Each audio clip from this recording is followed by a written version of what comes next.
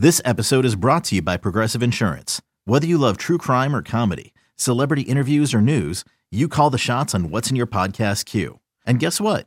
Now you can call them on your auto insurance too with the Name Your Price tool from Progressive. It works just the way it sounds. You tell Progressive how much you want to pay for car insurance, and they'll show you coverage options that fit your budget. Get your quote today at Progressive.com to join the over 28 million drivers who trust Progressive. Progressive Casualty Insurance Company and Affiliates. Price and coverage match limited by state law. Welcome into another edition of Inside Carolina's Day After podcast. Shout out to the regulars that are already in here. No Carolina game, still got regulars in the chat. We're also sponsored by Johnny T-Shirt and JohnnyT-Shirt.com.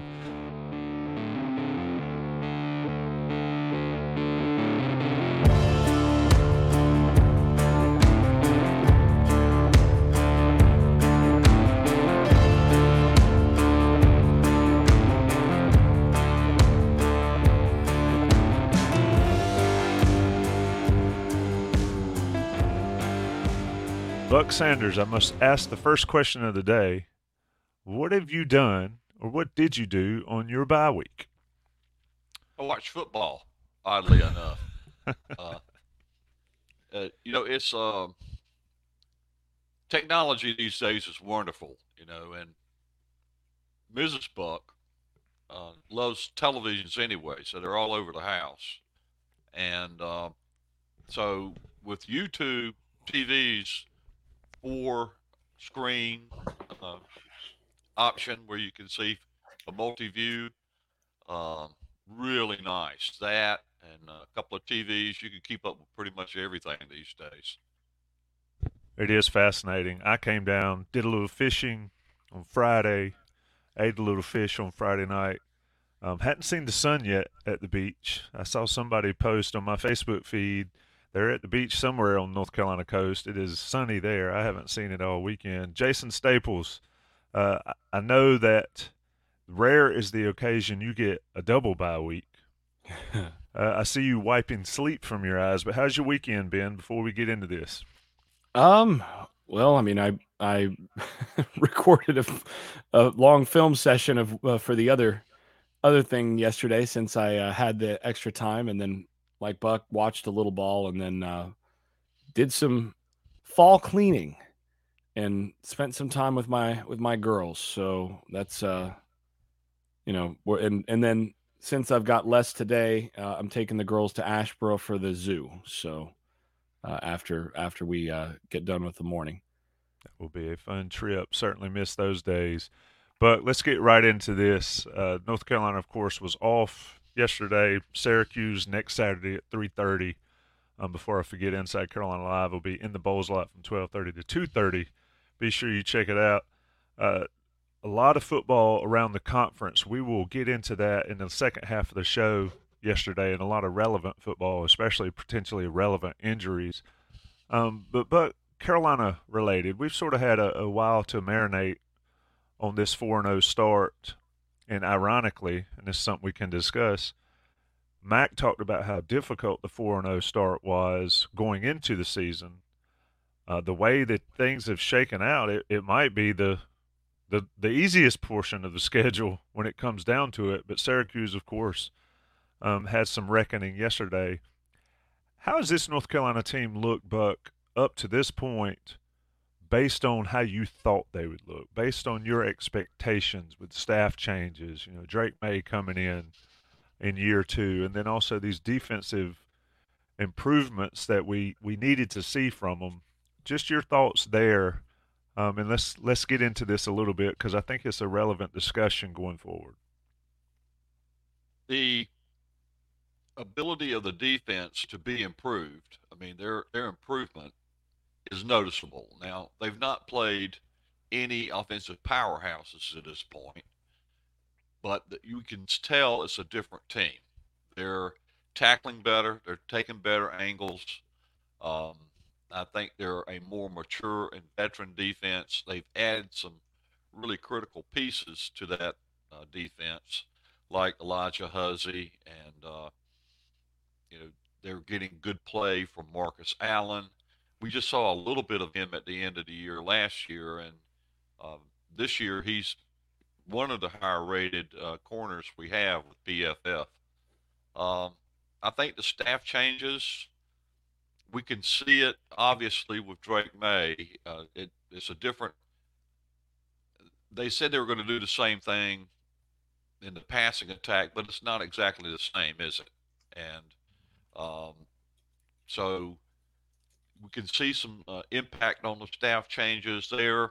The one thing that I would point to that I don't know that I was prepared to see is that North Carolina is a far better team offensively in short yardage and goal line. They're getting the ball in. They've shown that they can uh, punch the ball in when it's fourth and goal or third and goal from the 2 or 3 yard line, and then just run it in.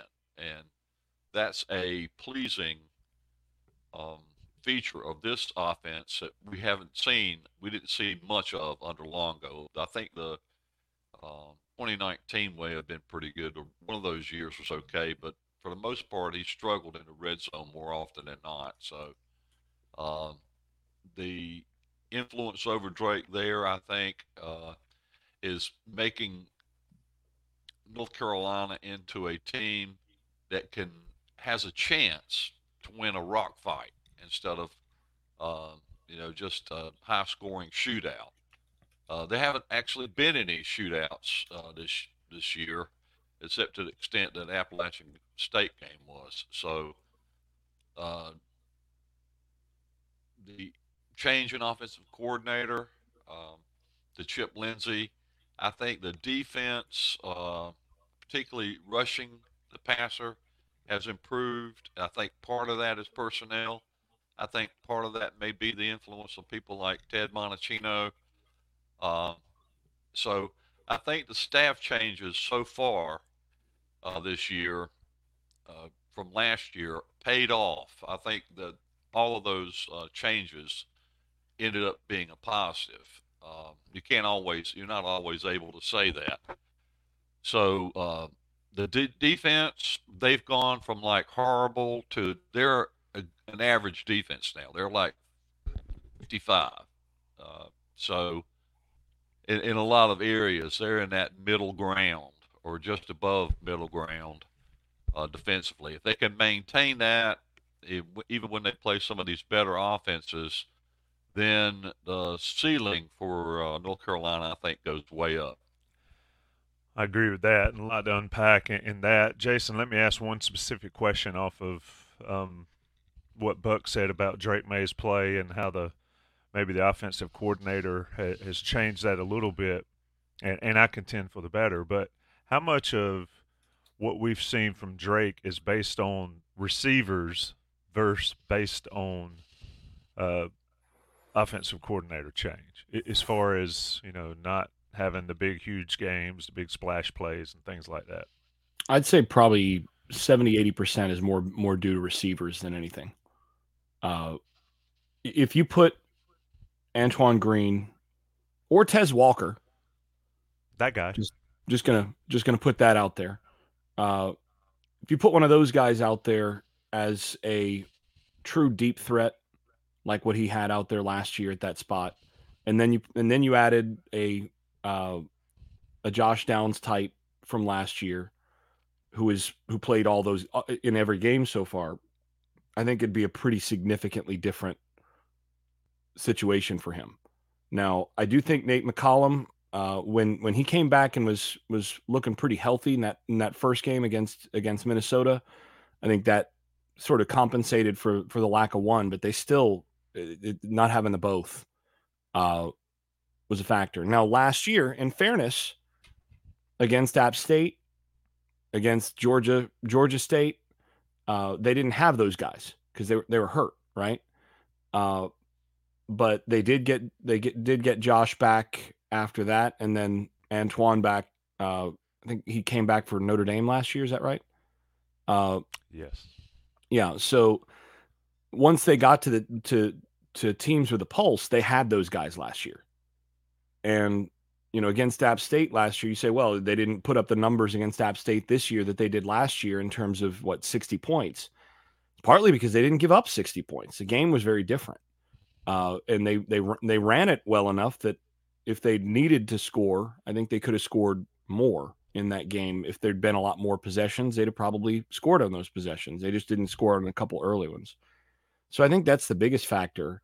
And beyond that, it's just been that the flow of different games have required a little bit of a different approach in terms of running the football a lot against App State, in terms of you're ahead pretty early against South Carolina, and you're not playing a lot of games where you're in those shootouts. And I think that's another factor. And then there's, I think, the other factor. Actually, I'm going to adjust the receivers down to say 60%.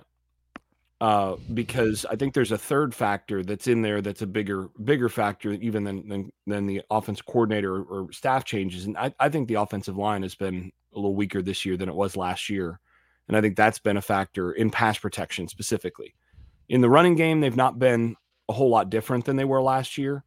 But with Asim Richards gone at left tackle, and some of the adjustment that's happened there. And I think a couple players have not been quite as solid this year as they were last year. I think protection has been more of an issue at different points this year so far than it was, at least through the early going last year. Yeah, I think the biggest thing for me, and you sort of went there, both of you did, is that Drake doesn't have to win every game. Now, it may get to a portion where he has to. I mean, and I'm sure there will be, but thus far, he has not had to singularly win every game for this North Carolina team. Staff changes, Jason, as far as on defense, and I'll stay with you, and then, Buck, I'm coming back to you on the follow-up, is Ted Monachino and the grad transfer, whose name is the grad assistant, whose name escapes me right now from Ohio State. How big a difference have those guys made on this defensive line? Well, I'm just going to read you a few stats, and actually I can give you a couple of visuals on this in a moment. But last year, okay, here's some numbers, and I'm going to put this together in a little article this week, I think. Last year, when the defense blitzed, okay, so this is when you're bringing pressure. When the defense blitzed on first down, they produced a havoc rate of 9.1%. That's not great. This year, 12.4%. That's a jump by a third, right? That's not great still, but it's better. Second down last year, havoc rate when blitzing, 7.9%. This year, 15.1%. They've doubled it. Last year, havoc rate when blitzing, 16.8% on third down. This year, 30.9%. Significant. That's doubled again, or pretty close to.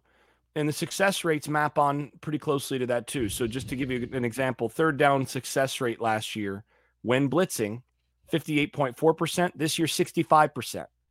Last year on second down, 44% success rate defensively when blitzing. They were worse than 50-50. This year, 55%. That's 10% better almost, or what, 44 to 54. Yeah, 44 and change to almost 55. That's a 10% jump in success rate when bringing an extra guy. So that tells you something right away, right? So when they're not blitzing, by the way, the numbers match up to that as well. I'm going to pull those up in just a moment, but I think the biggest difference is when they've actually brought pressure, or when you're looking at a pass rush situation this year, they've managed to do things that they didn't do last year in terms of changing the game, of getting pressure and then causing quarterbacks to make mistakes. I mean, they've produced some turnovers this year that they didn't last year. And that, I think, is a notable difference that we've seen so far this year. And that's over, the first few games. Remember last year, they had the personnel that they have this year pretty much, with the exception of Amari Gaynor. And, then, last year they had, what's the name from Virginia? Noah Taylor. Yeah, they had Noah Taylor last year at that point. So you're looking at an apples comparison over the first 4 games. It's a big difference. Yeah, I mean, Buck, to that point, we've hammered Tim Cross repeatedly, and as has everybody. Monachino's effect is there. The grad assistant's effect is there. The bottom line is Tim Cross's group this year is producing, and a lot of people talked about extra years. Finally, they've grown up and all that stuff. Just your thoughts on this aspect of it, because I think this is the biggest difference for me watching the defense, is the defensive line's not just out there. Quick correction before you answer that. Okay. I actually didn't have the blitz thing checked, so those were the numbers overall that I just gave, whether blitzed or not. So I didn't have the blitz thing checked. I thought I did, but I did not. So that is havoc rate overall, not even when blitzing. Significant. But your thoughts on just the defensive line side of it? Obviously, the secondary has gotten better, and that progression, coaching improvements, coaching additions, player improvements. I mean, there's a balance there. There's a lot going on to see North Carolina make some difference. Yes, the thing that has struck me through the first 4 games, at least, is that North Carolina has really only played one team that's good at throwing the ball, and that's South Carolina. South Carolina had something like 40 attempts, I think, and I don't think anybody else has got close to that many. App likes to run the ball as well. Minnesota doesn't have much of a passing game, and neither does Pitt. But the one team that they did play that had to drop back and sling it a lot because they were behind, and that was the only way they could do anything to catch up with South Carolina. And if going forward, they're going to play some teams that throw the ball much better than the teams on the front end of the schedule. Miami, for example. We don't know what's going to happen at Duke with Leonard. He may or may not be there, but his backup is certainly to be all-world. So there's going to be some other teams down the road that are going to sling the ball. And if the South Carolina game, which it may not be because their offensive line is not very good, is any indication, their ability, you can't create a lot of havoc in the backfield against the passer if they don't throw the ball, right? So it's going to be interesting to me to see how North Carolina lines up against teams that really can throw the ball well, and the one I'm thinking about off the top of my head is Miami. So we'll just have to see how that goes. It's going to be, a lot of folks and folks in the chat saying Carolina hadn't really been great, and it's been Kamen Rucker. Kamen Rucker's on defensive line, and Kamen Rucker was on the team last year. And, the growth of everybody, I think it's a work in progress. I think we'll see, and Buck, to your point, Miami comes into town in a couple weeks, and they're going to sling it. And Garrett Schrader for Syracuse struggled a little bit against Clemson. He's going to be a different animal. They've got a lot to prove. They've improved, though. I mean, I don't think anybody can watch this team and think the defensive line hadn't significantly improved. And then you've got a back-end play. And, Jason, anything before I move on, because I kind of want to get into this schedule portion of what we were going to talk about because it's relevant to what Buck was just talking about. The toughest games ahead for North Carolina and the best or worst matchups. What's the worst matchup you see for North Carolina coming, we'll say in October, because who knows what November holds with injuries and all that? That's a good question. I got to pull the schedule up just to remember who's where. They got Syracuse next week, Miami at home after that, Virginia, and I believe they go to Georgia Tech. I can't keep up with it. Yeah, but anyway. Out of that, it's definitely Miami. That is that's the one that's the hardest and the worst matchup, mostly because Miami's so good up front. and Miami can throw the football. They've got a quarterback that can throw it, and they might be on the, if you took the two lines together, they might be the best line of scrimmage Carolina's going to play.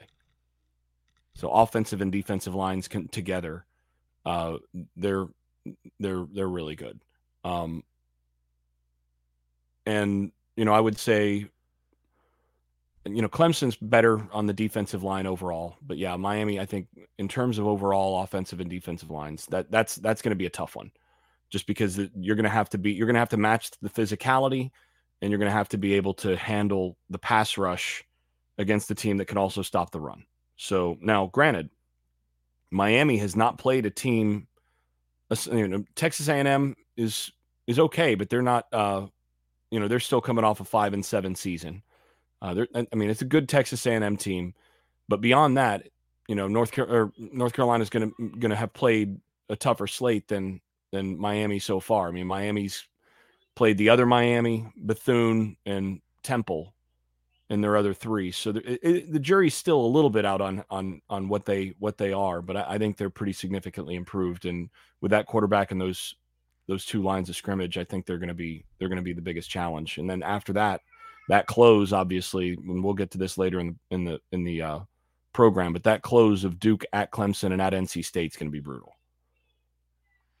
Indeed, it's been fascinating to watch these teams play. And like I said just a second ago, I stopped at October because, Buck, to your point earlier, who knows what happens with a team like Duke when you've got the injuries. Riley Leonard, what a brutal way to lose a football game and then to potentially lose your quarterback. I hope the kid's all right. I hope he gets to play, and I hope he's back next week. But potentially he's not, and everybody's day-to-day in college football. But toughest – is that last half of the last 3 games of the season the toughest stretch, or is Miami the toughest game on the whole? Your thoughts? Well, I think it's flipped to some degree since the schedule was announced. Since in the preseason, when we looked at these games, by far, to me, I thought the hardest part were going to be the last 3 games: Duke, Clemson, and NC State. But if Leonard's not there, that's going to bring Duke down a peg. They're still going to be good. One of the strongest parts of their team is their defense, and that's not going anywhere with Leonard's injury. And they're a good, well-coached team. They're going to be tough whether Leonard's there or not. They'll be a little bit tougher, or a good bit tougher, if Leonard is around. But is he going to be around? We don't know. I can remember when Mac Brown just lost his mind when the ACC schedule came out. But when it came out, I expected Duke to be good. I thought they would be as good as they look now. Clemson has not looked as good as I thought they would. NC State has not looked as good as I thought they would. So of those 3 teams, one may be without a significant player. Clemson, still a strong team. They're going to be tough to beat, particularly down in Death Valley. But they're is not as strong a team as we're used to seeing out of Dabo Swinney's Clemson Tigers. And then NC State, honestly, I think they have issues. A lot of people are talking about they're going to do a switch the quarterback and do away with Armstrong, bring in N.J. Morris. And he played well against North Carolina last year, so we'll see. But I just think NC State has taken a step back this year. So that last 3-game stretch, Duke, Clemson, and NC State, doesn't look as tough to me now from this perspective as it did at the start. Bearing in mind, that can change again, right? In the next 4 games, Clemson and NC State could catch fire. You don't even know what's going to happen. So the perspective has changed a little bit. We'll see how that holds up through the next third of the schedule. Yeah, let me get a question in here from the chat. And Timothy Phelps, yes, that is Nantucket, the band Nantucket. They actually came to the neighborhood. I think it was last summer. Played in my neighborhood. I saw them play when I was like a preteen in the 70s and 80s, which was pretty cool. The ones that are still living can still rock it out, and the ones that replaced the ones that have moved on were pretty strong as well. Mark Cole, I assume you mean the Bowles lot, and if you mean the Bowles lot tailgating next Saturday, that's down by the Smith Center on the Dean Dome. It's that lot down there.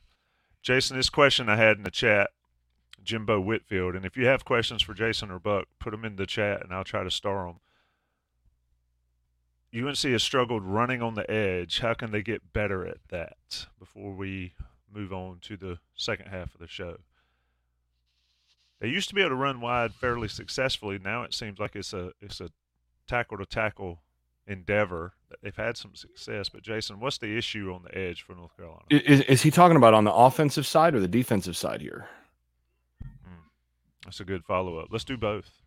Yeah, I mean, I think on the defensive side, they've generally been pretty good. If you look at the numbers too, that backs that up. There've been a few, and I highlighted one of them a couple weeks ago, where you had a breakdown here or there that they've given up a run, but it hasn't been a bunch. They've not given up a ton of success on the outside. Pulling up the numbers here,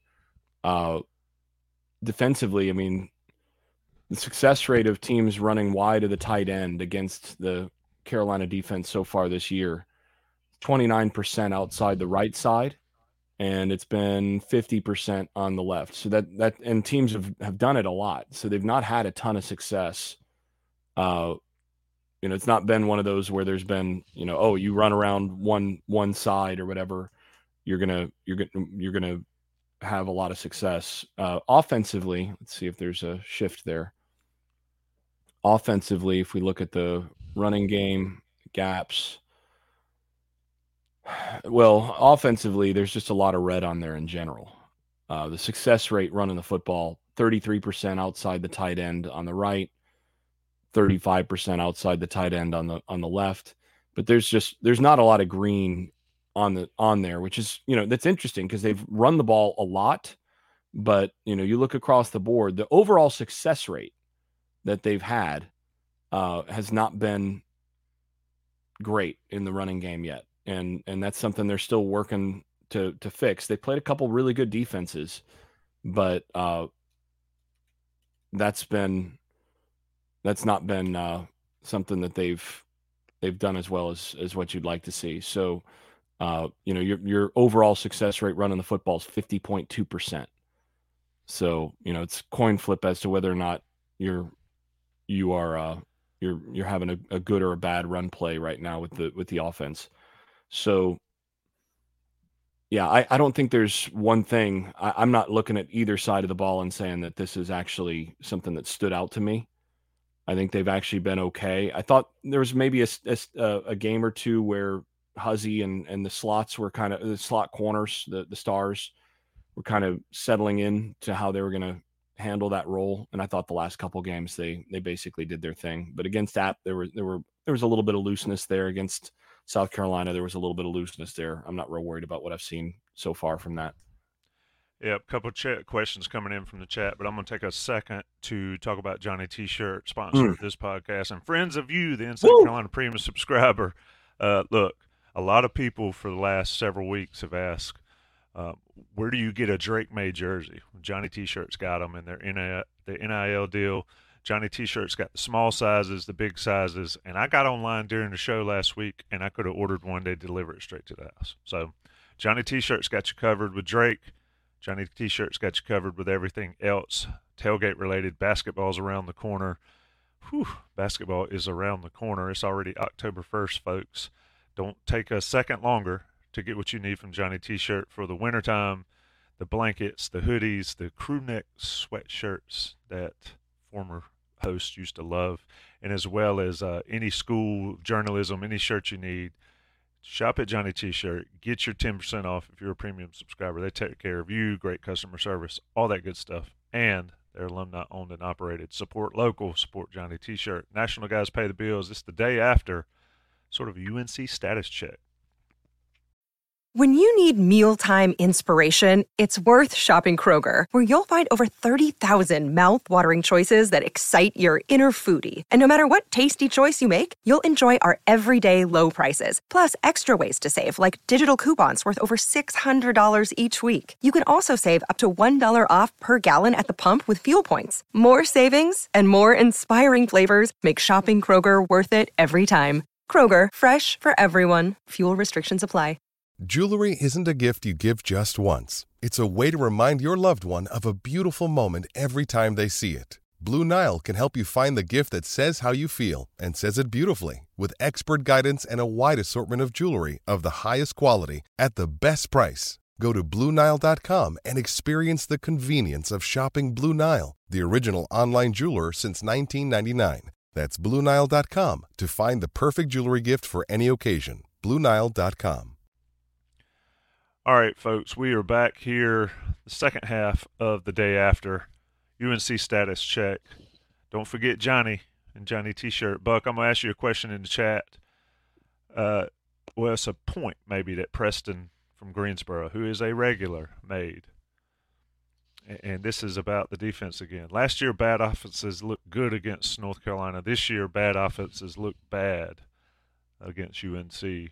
But for me, as far as my status check, I said it a little bit earlier, that's probably the biggest thing that I've seen is like Carolina's handled business and made bad teams look bad. They can't help who they play, but they certainly can help how they play against those teams. For me, that's a plus. It might be a double plus, maybe a high B plus for North Carolina, especially on the defensive side. I totally agree, and we've talked about, and the larger theme here, which Jason and I have talked about, you've talked about, that North Carolina is now at a spot where they don't have to have a one-score game against Pittsburgh or a one-score game against South Carolina. They can win by double digits, play a few extra players, and it's that old lose big, lose small, win big progression that you like to see. And I think we are seeing that progression this year, and that plays back into the idea that if somebody has a bad offense, they don't have a record day. We don't make their season. North Carolina doesn't make their season statistically when they just show up and play. I think a couple of tests are still out there for North Carolina, though we've seen a little bit of it. But I don't think they've faced a quarterback yet that's a really good running quarterback. Maybe the kid a little bit at Appalachian State, but there are quarterbacks down the road that North Carolina's going to see that run the ball. And those are the offenses that North Carolina has had trouble stopping, even when they're not great offenses. If they got a quarterback that can run, I mean, that's one of the reasons why Duke was a pretty scary team up until, and we'll see, he could come back. But the ability of the quarterback to run the ball has been kryptonite to North Carolina's defense, and I don't think we've got enough evidence just yet on that particular facet of defense. Jason, on that point, give me something that surprised you in a good way for North Carolina this year. I'll just leave it wide open for you. I got to say, Omarion Hampton, I think the overall improvement from him being able to run the football with good rhythm and vision through most of this year, that was one of the biggest questions coming into the year for me. And I think he's handled business on that. He's really done important. He's carried an important load for them, and I think that's probably the most surprising, really good thing so far has been that they've been able to handle that business. I think most of the rest of the season has gone sort of as expected to this point, based on what we saw in the preseason.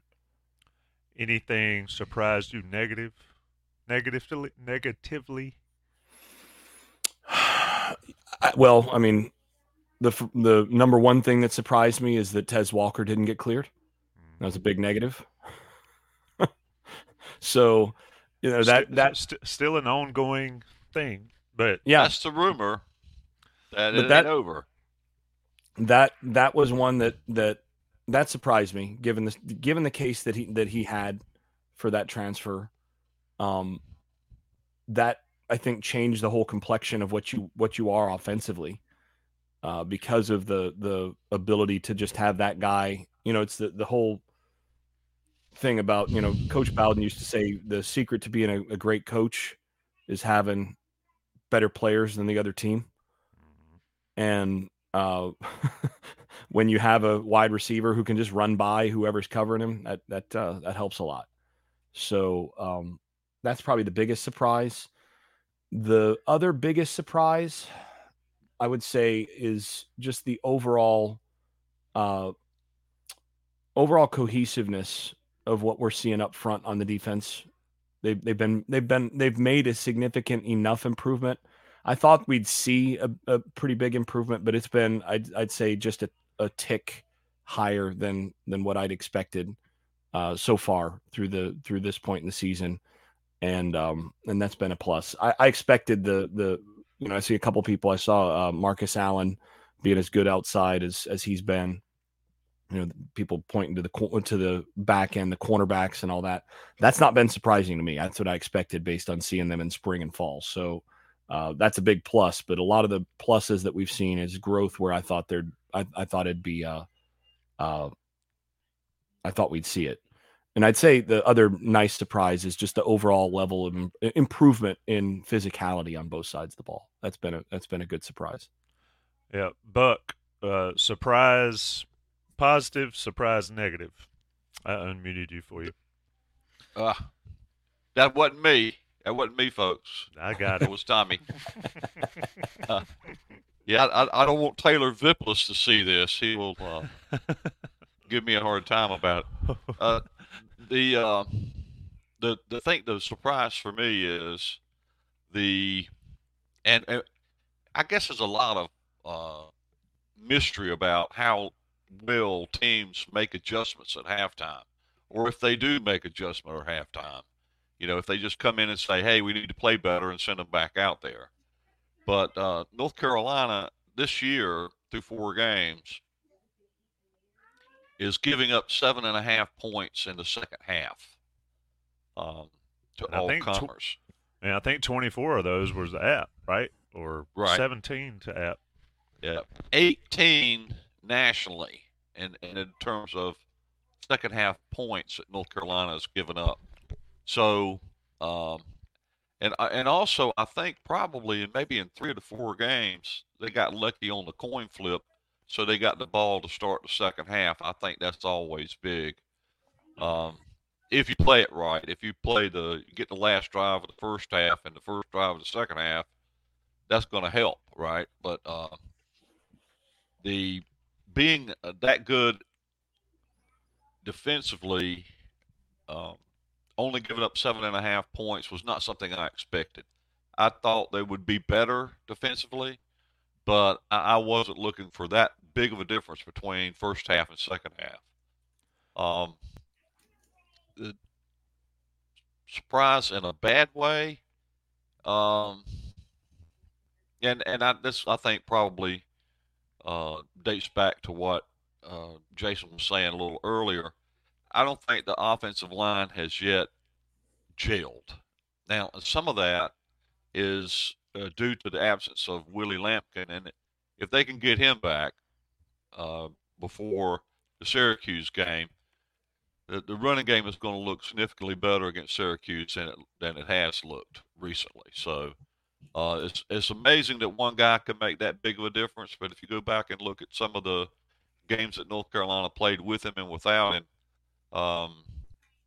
he makes a big difference. He could just seal that left-hand side and create holes that otherwise don't get created in the running game for North Carolina. So, but to date, they still, I don't think, have completely jailed. I think Diego Pounds has been a good surprise because he's grading out pretty well, even as a redshirt freshman. But as a group, I think they need to get Willie Lampkin back and continue to gel and get better. Jason has dropped me some photos to show or some stats to show in the chat, and I'm going to try to see if I can get them up here. Before I get to that, this takes us to the ceiling for this team, and I want to discuss the ceiling. But before we discuss the ceiling, I want to introduce a new sponsor, Congruity. New sponsor, yeah, Buck. Buck, give them a shout out, and then I'll tell everybody what our new sponsor specializes in and how you and your small business can certainly benefit from having Congruity on your side. We were real excited when Congruity reached out to us, and as kind of a testament to how well these shows, is what we should call them instead of anything else, podcasts or video. But these shows have done very well for us, and the guys over at Congruity, which is a North Carolina-based corporation, they work out of here. They do payroll, HR, that sort of thing, and we're just really excited to have them as a new sponsor to these shows, and really hope that people will reach out if they have a need for payroll or HR help. These guys have built a really nice corporation dealing with those issues, and the service they provide is excellent.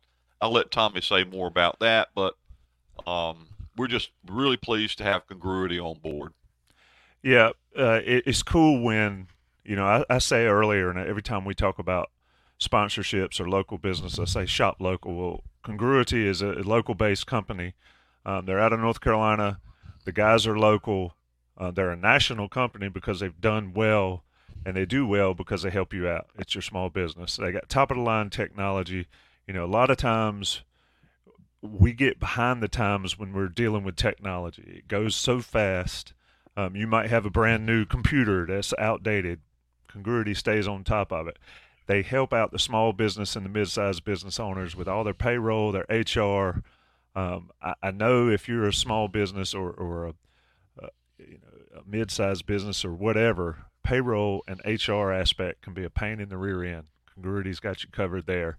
And the customer service. Look, I don't deal with anybody that doesn't provide good customer service. I always say it doesn't take a second to smile, a second to be helpful. They do all of that. They help you out in whatever way you need, and they do it in a way that makes you feel needed and wanted, and that's big for me. It should be big for everybody. And then they transform your organization to a higher level. I mentioned this segment as the ceiling for North Carolina coming down the road in the season. Well, Congruity transforms folks to a higher level. They take care of them. Darren and Matt and that whole team, they take care of you just as other folks take care of you. Congruity and Congruity HR will take care of you. So here's what you need to do. If you're a small business owner or even a mid-sized business owner, go to congruityhr.com/Tar Heels, all one word, to learn more about them. Check them out. They take care of you. They're sponsors of this show. You see their logo right here on the screen. I think it's to my left or right. The cool little new logo. But they take – hey, look, Buck Sanders does not allow folks that aren't great people to be a part of Inside Carolina, and Congruity reached out because of Inside Carolina on these shows, and it's a match made perfectly. Check out congruityhr.com/Tar Heels. All right, ceiling for the team. Let's see if I can get these screens up that Jason wanted to show, because I'm telling you, folks, this is the reason the ceiling is extremely high. All right, let's do it right here. Just so folks understand, this is havoc rates and success rates this year.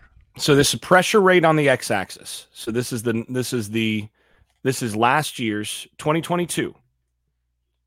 This one is the pressure rate on the x-axis. The y-axis is the havoc rate. So havoc rate is sacks, turnovers, fumbles forced, that sort of thing, right? Yep. And I said this year. This is last year. Yeah, this is last year. Yep. So North Carolina last year just pick one out. The pressure rate for North Carolina last year was 26.6%, which was good for 119th in the country. Right? That's not good. Their havoc rate last year was, havoc rate was ranked, going to scroll all the way down. They were 10.7% havoc rate, which was 129th. They were ahead of two teams last year, Cal and Colorado. Okay? So those aren't good numbers.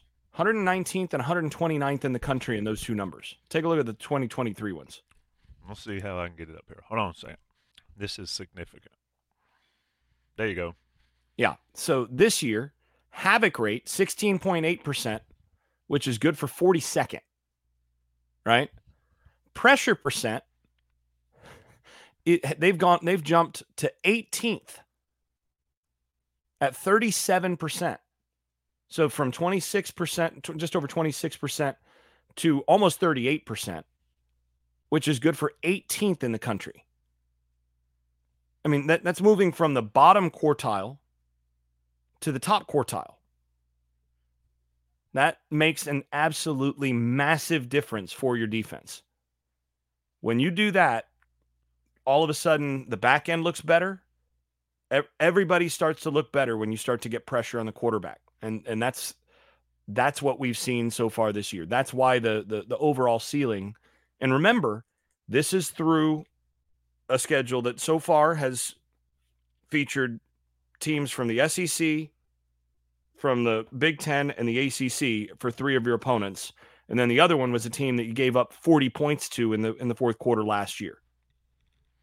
So that's improvement against teams that you look at as, at least peer institutions in that respect.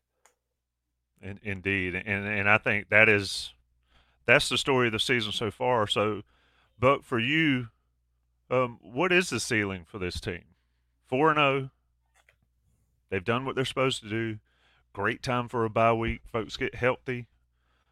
They've watched some other teams take some major hits while they were off this week. What's the ceiling? Well, for me, I don't like to get too far out over my skis on these things.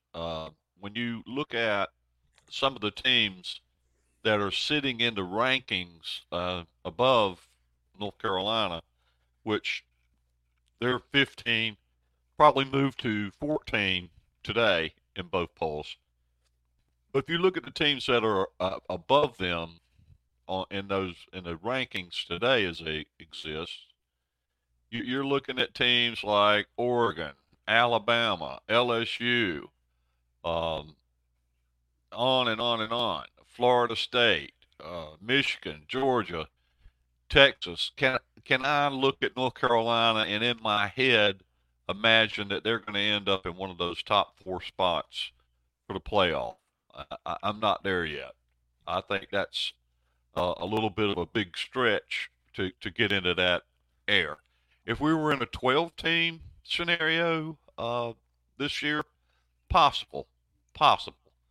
But I'm not going to rule out CFP potential, but I'm very skeptical that they can get to that rarefied air this year, even with Drake May. But beyond Jason, that, go ahead. No, I was going to pop in, but you keep rolling. Beyond that, I think the ceiling is the roof, so to speak. I think they could get to it in a New York Six game. I think they still have work to do to prove that they can get there yet. They managed it in 2020, but that was a strange year. So in any event, I think, when I looked at this in the preseason, I told myself this is a 9-3 team. After weighing everything in my head, I said this is a 9-3 team. If the defense shows up, and so far they've shown up, could they get to double digits? I think it's possible. I think they could get to 10 wins. I'm not ready to do a Tommy Ashley 12-0 at this point, but I think I think the needle has moved for me to from a 9-3 team to basically a double-digit team.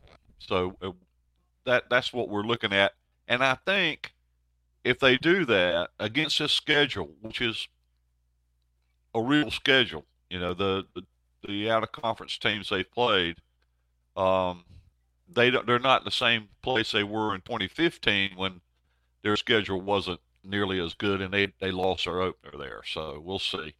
But I'm thinking a 10-2 team is possible. Jason, best case, worst case scenario, I think Buck mentioned the best case is 12-0, but I think what I've seen from the teams that North Carolina's already played sort of leaves me at the 10-2 mark. Now, I had Pittsburgh as one of those two, so you have to factor that in that you've got a 2 coming up. You've got to get 2 somewhere, but your thoughts on how the first 4 have moved the needle, if they have, for you, and then what is, looking out into the crystal ball, where's this team headed? Where's this team going? And what can this team accomplish?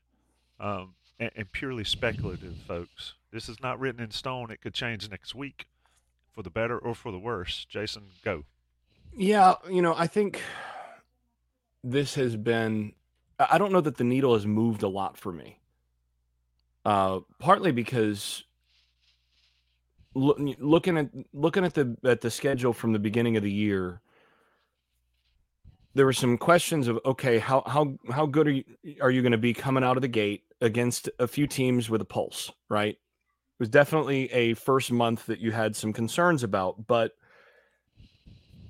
you knew that the back quarter of the schedule, Duke at Clemson at NC State, was going to be a tough close. And again, we don't know what's going to happen with Riley Leonard. That looked like a bad injury to me. Something that's probably going to keep him out for a while, but we don't know. And even if it does keep him out for a while, we're looking at 6 weeks from now, basically that Duke game, right? 1, 2, 3, 4, 5, 6. Yeah. So, I mean, he may be back by that point anyway. May not be, but with Riley Leonard, that Duke team is, I think, a good bit better than anybody expected. And I think Clemson is a team that is getting better week to week. And that's a team you'd rather have faced early. I think Florida State was fortunate to play them when they did.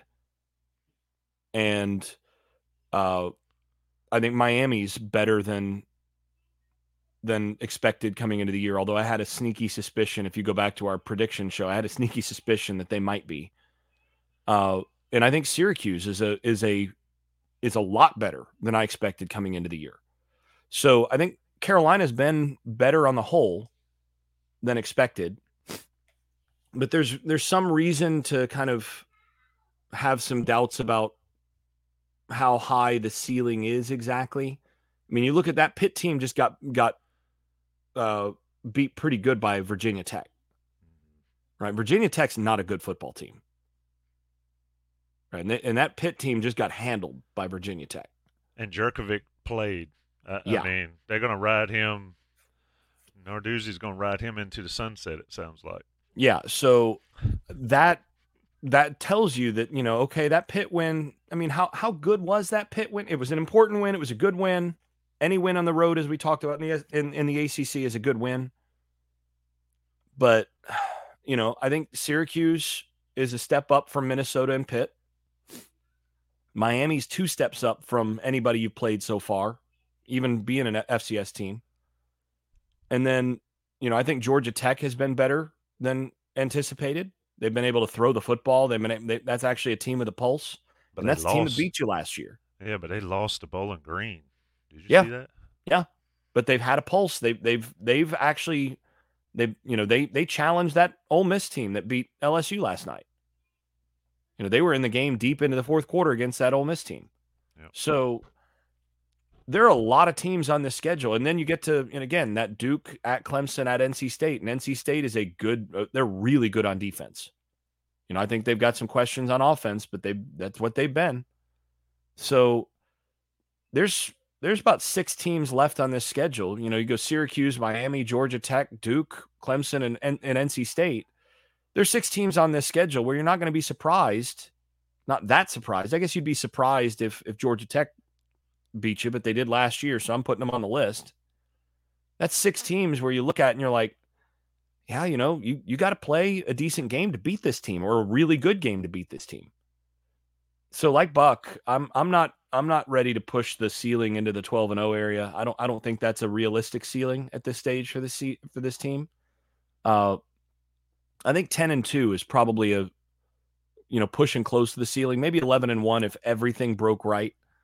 And I'm still standing on about 9-3 as my expectation for this team going into the postseason. I think this is probably a 9-3 team, and there's probably 3 losses on the schedule from here. All right, let me get into some questions. I had them 10-2. I'm sticking with 10-2. Let's get some questions. Emily, going into the next stretch of the season with Game 5, Buck, this is for you. What should North Carolina start doing, stop doing, continue doing based on the first 4 games? We kind of hit on this a little bit. I think North Carolina's got to get better on the ability to run the football when they need to. They did that against Minnesota. They really couldn't do it against Pittsburgh. But what's sort of what you want to see starting with Syracuse that maybe you haven't seen thus far? Muted. I got you. Okay. Not me again. Not me again. But I think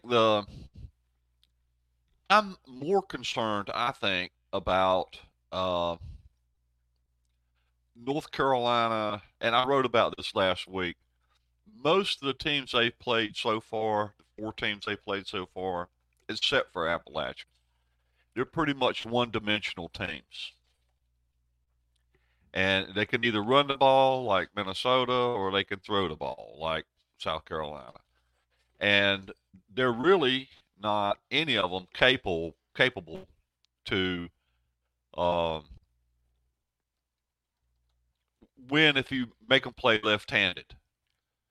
But what if you're playing a team that is amphibious, like Miami, that can beat you, running the ball, or beat you throwing the ball? At Miami, I think maybe has a little bit better passing game than they do a running game, but they can still run the ball. So Clemson can do a little of both. Duke certainly could do a little of both until Leonard got hurt. He was a lot of their running game. So when North Carolina is faced with somebody that is balanced on both sides of the ball, that can run it and throw it, I'm going to have to see how that defense holds up, because that calls into conflict a lot of stuff, and you just can't stack the deck to your advantage in those situations. So it's going to be interesting to me. I think that Miami game, and Syracuse to an extent, Syracuse has had a really balanced offense, except a couple of times I think they hadn't broken the 200-yard mark in the passing game, including yesterday. So when they play one of these teams that can, throw it for 300 or run it for 200, and there's a couple of those on the schedule, that's going to be the thing that I'm going to be worried about. Jason, I'm going to ask you a question here. It's a little bit more technical question, but another one from Preston. And Carlton in the chat, if you will clarify your line, if you're talking about offensive line or defensive line in your question, and I'll ask that. But Jason, Preston asks, in the past you didn't love the D-line's first and second steps at snap. Have you seen improvement this year? Yes. Yeah, there's been improvement. And now, is it still to my liking? Is it still at the level that I would like to see? No, not entirely, but there's been notable, significant improvement in that respect. And then let's talk about Carlton's question. I'll go ahead and ride with it because I think it's talk about, well, either or both. Carlton asks, here's a question. Why is UNC gone into each season, and this stays with you, Jason, with issues on the line? When is it coaching and the talent we are recruiting, we being North Carolina? I think the offensive line needs to show me something a little bit more than they have this thus far this season, Jason. Randy Clements in his first year. Your take on Carlton's question? Yeah, it's a really good question. And I'm going to assume that it is offensive line. Usually when people just say line, that usually means offensive line, and then they'll say defensive if they mean otherwise. So I'm going to go with the assumption that this is offensive. I think it's a combination of factors. I mean, I think the first couple of years they got Stacy Searles, and that was that they had talent in the and I talked about this at the time in the scouting reports, and folks were like, "What? You got what 3-4 NFL players on this offensive line? Why can't they block anybody?" Well, read between the lines here, folks, and guess what? What 3 of those guys are still playing in the NFL? So there was talent there, but I thought just some of the things in terms of the direction from position coach, and also letting those guys in terms of accountability be a little sloppy was a factor in terms of conditioning. And that's not a strength and conditioning issue so much as that's a top down, starts with your head coach all the way down to the position coach and then into the off season issue. That's a culture issue as much as anything. But now I think the bigger issue is that it's really talent. I think the ceiling for the current North Carolina offensive line is limited because the players, you just have not recruited well enough to have the bodies on the offensive line that are at the level that you want to be if you want to be a playoff contender. And, you start looking at it and you go, where offensive line you have to have great evaluation, first of all. It's a development position, which means it's also a numbers game. If you're going to be good on the offensive line, you have to bring in you have to bring in more bodies than you think you did in order to find guys that are going to develop over time. Right? So you need to have, you want to have 10 guys in any given season that can play at the level you want to play, to have that depth. Very few teams have that, first of all.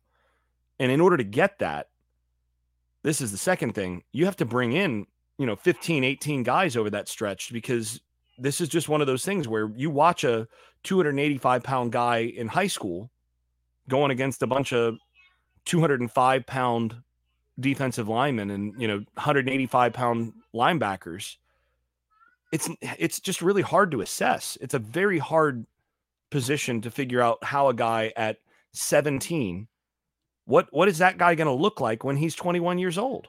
And you're looking at these massive bodies that are going to change dramatically at that point. And then you've got to assess, okay, is this guy, does he have the dog in him to develop in that case? And so you just have to assume that half the guys you bring in on the offensive line are probably not going to pan out, which means you got to recruit almost double the number of guys that you think you might in order to get that to work. And then the other thing is, because it's such a development heavy position, continuity with an outstanding offensive line coach is that much more important, because it's not one of those positions where you get a good offensive line coach and then year one, all of a sudden everything changes. It's year over year over year improvement and development through the program where you really see that difference. And if you don't have continuity there, that's hard. And Carolina has not had continuity of great offensive line coaching. They had Searles, who I don't think is a great offensive line coach in any stretch. And I think you're starting to see the results At Georgia, they're not as good up front as they've been, and it's not like they don't have players. And then you go from him, and all of a sudden you have, one offensive line coach and then another one in 2 years. You pair that with what I think is just not bringing in quite enough talented bodies over the last couple of years at that position, and you're going to be kind of where you are now. So that's the hard part, and it's very few teams. There's probably 6 teams in the country that feel good about their offensive line right now, that feel like, okay, yeah, our offensive line can go out and block anybody.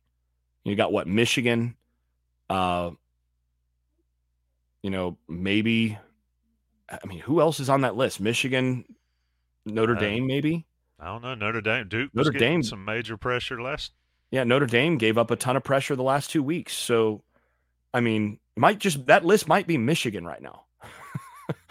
So, and then, when they've played top level defensive lines the last couple of years, that as good as their offensive line has been, they've struggled too. So nobody, that's the final thing, is nobody ever feels really good about their offense. Or if you do feel really good about your offensive line, then you probably have a top 5 offensive line in the nation.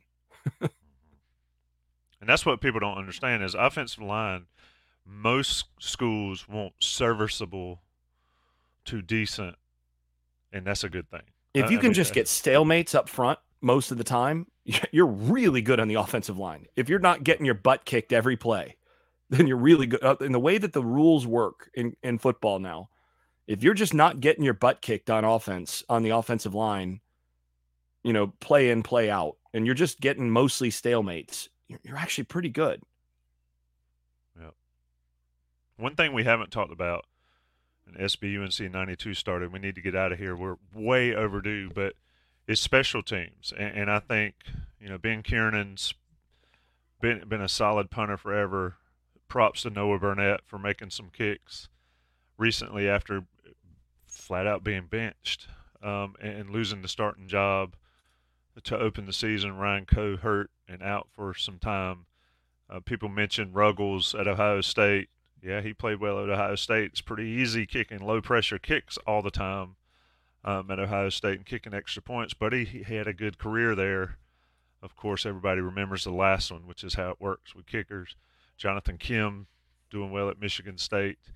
But North Carolina's special teams, I think, with the addition of Huzzy on the punt return, have improved there. And then, field goal kicking is always a work in progress in college kickers. That's why when Notre Dame was going to wind it down against Duke and leave it in the hands of a kicker, that would have been a terrible mistake, I think, even as good as that guy is. But final thoughts before we get out of here. On the day after, bye-week edition, status check, whatever we want to call it, I'll let you have the final word. Well, I'll give you the best final word I could come up with, which is 4-0. And that's the way we always look at it, right? I mean, I think the big final word is not only are they 4-0, they've not played a complete game yet. We haven't seen the best UNC performance, hopefully, that we will see as the season progresses. So they've been able to win without being perfect. And if you can do that, you can do that by double digits in most cases, then you're ahead of the game. Yep. The bottom line is you got to win the games. Pittsburgh was on the schedule this week, as Jason pointed out in our private chat, as averse to Notre Dame last year. So the schedule helps at times, especially when teams aren't as well. But Carolina is, in fact, 4-0. Shout out to the 225 plus that have been here the whole show, all to the regulars, all to the new folks. I see a lot of new names. If we didn't get your question, send them to me in the chat, email them to me, whatever. We will get to them at some point. Full week this week. Carolina back, game week, Saturday, 3:30, Syracuse. So we got Mac Brown presser and coordinator pressers on Monday. Taylor Viplis and Jeff Schottman's show will drop on Monday. On the Beat Live Tuesday night with Adam Jeremiah, myself, John Bowman, and Evan Rogers. Wednesday, a coast-to-coast podcast. Basketball is coming around the corner. Thursday, another special podcast, and the game plan is back with Jason and Greg and myself. Shout out to Johnny T-Shirt. Shout out to Congruity, new sponsor for the show. Shout out to Buck and Jason for always being awesome. It's all about the fans, and shout out to you guys. Thanks, Buck. Thanks, Jason. Baseball has begun, which means you need to listen to Fantasy Baseball Today in 5, part of the CBS Sports Podcast Network. Join Scott White, Chris Towers, and me, Frank Samfel, every Monday through Saturday as we deliver all of your fantasy baseball needs in just 5 minutes. We'll break down the biggest performers, news, and prospects who could make an impact this season. Make sure to download and follow on Apple Podcasts, Spotify, the Odyssey app, and everywhere else podcasts are found.